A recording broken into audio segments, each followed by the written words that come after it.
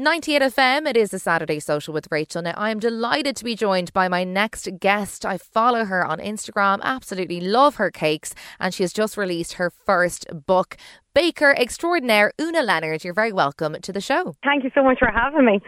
Now, listen, Una, what a great time of the year, firstly, to be releasing a baking book, because I just feel with the colder evenings and, you know, the darker nights, people get really stuck into baking around this time of year. Yes, definitely. It's actually the perfect time of the year. And I would have never even thought of that when we were writing the book and it was coming out or anything like that. It was just your natural marketing skills, you know? So well, it wasn't mine. Well, listen, I was just excited to write the book. We are going to chat all about your delicious recipes in your book shortly. But first off, tell me a bit about your own journey kind of to get to this point, because, you know, food is obviously a huge passion of yours and, you know, it's how you make your living. But you've had a very complicated relationship with food over the years. Yeah, I definitely have. So it's mad the way it all happened. When I was younger and I was in school, I was in fifth and sixth year, I was self-conscious of myself and I developed an eating disorder. I couldn't eat in front of people. And then as I transitioned into secondary school or into college, that got a lot worse. And it developed into bulimia. I was bulimic and anorexic. So yeah, my food, me around food, I struggle. I work around food all of the time. It's crazy. Yeah, is that very difficult? Because I know you went on you were studying was it Nevin Maguire? You were studying at a very famous cookery school in Ireland. Yeah, so I was in college studying culinary arts, and one of my placements led me to Nevin's. I was absolutely delighted. I can't tell you, for an up and coming chef and wanting to learn and getting to get into that kitchen in Blackline and learn from the best was a dream come true. And I went in every single day and I absolutely loved it. I had a smile on my face. I was absolutely delighted to be in there. But on the other side of it, I was struggling really, really bad with depression. And you wouldn't have seen that maybe from me, like if you've seen me out and about and me doing my things. But at the time, I was struggling so bad that it led to a suicide attempt. I'm briefly going through this, but my recovery from my suicide attempt left me at home, and I was at home a lot. I was in a very dark place. And it brought me into the kitchen then. And that's where I found my love for baking. Well, this is it. You were kind of at your darkest point, I suppose, Una. And you left your cookery course, you were at home, and, you know, what's sitting right in front of you was your kitchen. So tell me about when you first started to make your now really famous cakes. I mean, I've seen these on Instagram. They look absolutely incredible. Were you just playing around with the cakes? Were you? Oh no! The cakes did not look like that back then. They did not look anything. You had a lot of practice. Obviously, people were being really nice to me, telling me that the cakes I was making back then were nice, because I'd say they were just like felt bad for me. And they're like, yeah, no, that's lovely. But they were not. They were just like molds of sugar and icing and stuff. But I just kept at it. I just really enjoyed it. I absolutely loved it. I stepped into the kitchen and hours could pass and I was just in a flow. I was out of my dark place. I was out of the room. I was just in my happy place. And then it was another thing of finishing the cake and handing it over to somebody and seeing them happy with it. And I was like, yeah, this is what I like to do. This is what I want to do. This is my happy place. So I continued to do that. I like, to this day, I still think that my sisters were asking people to ask me for cakes, because I'm like, why do people ask?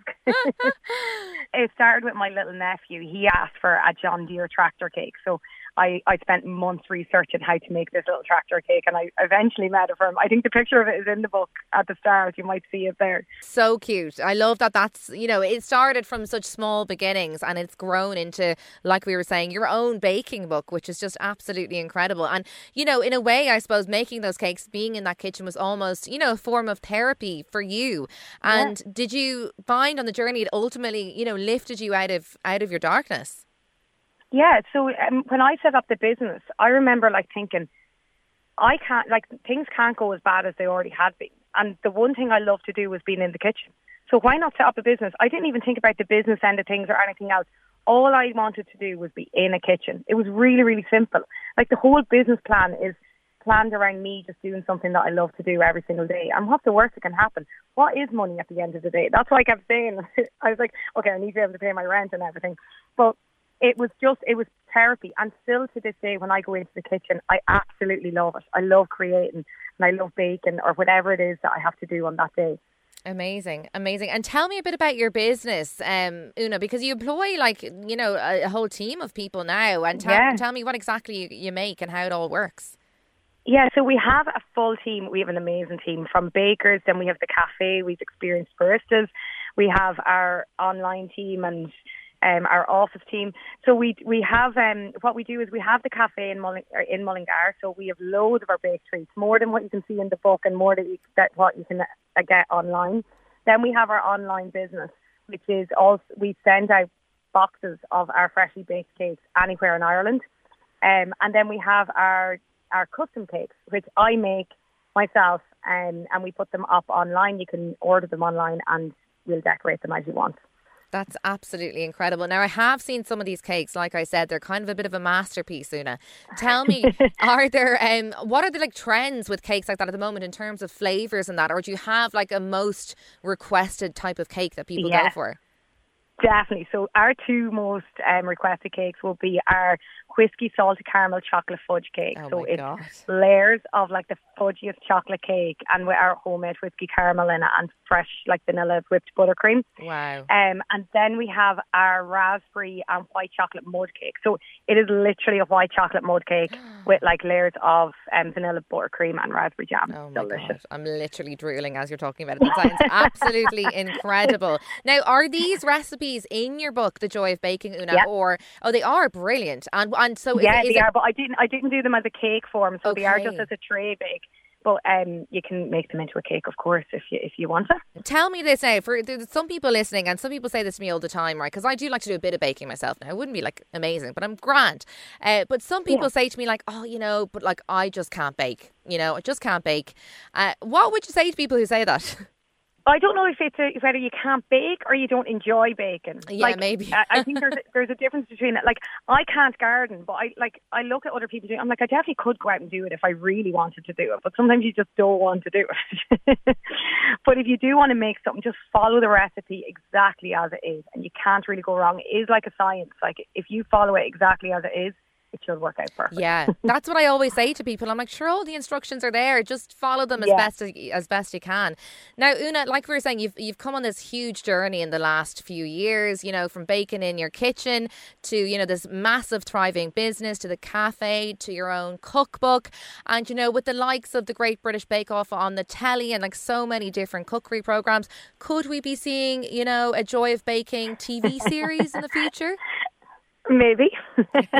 I'm not sure.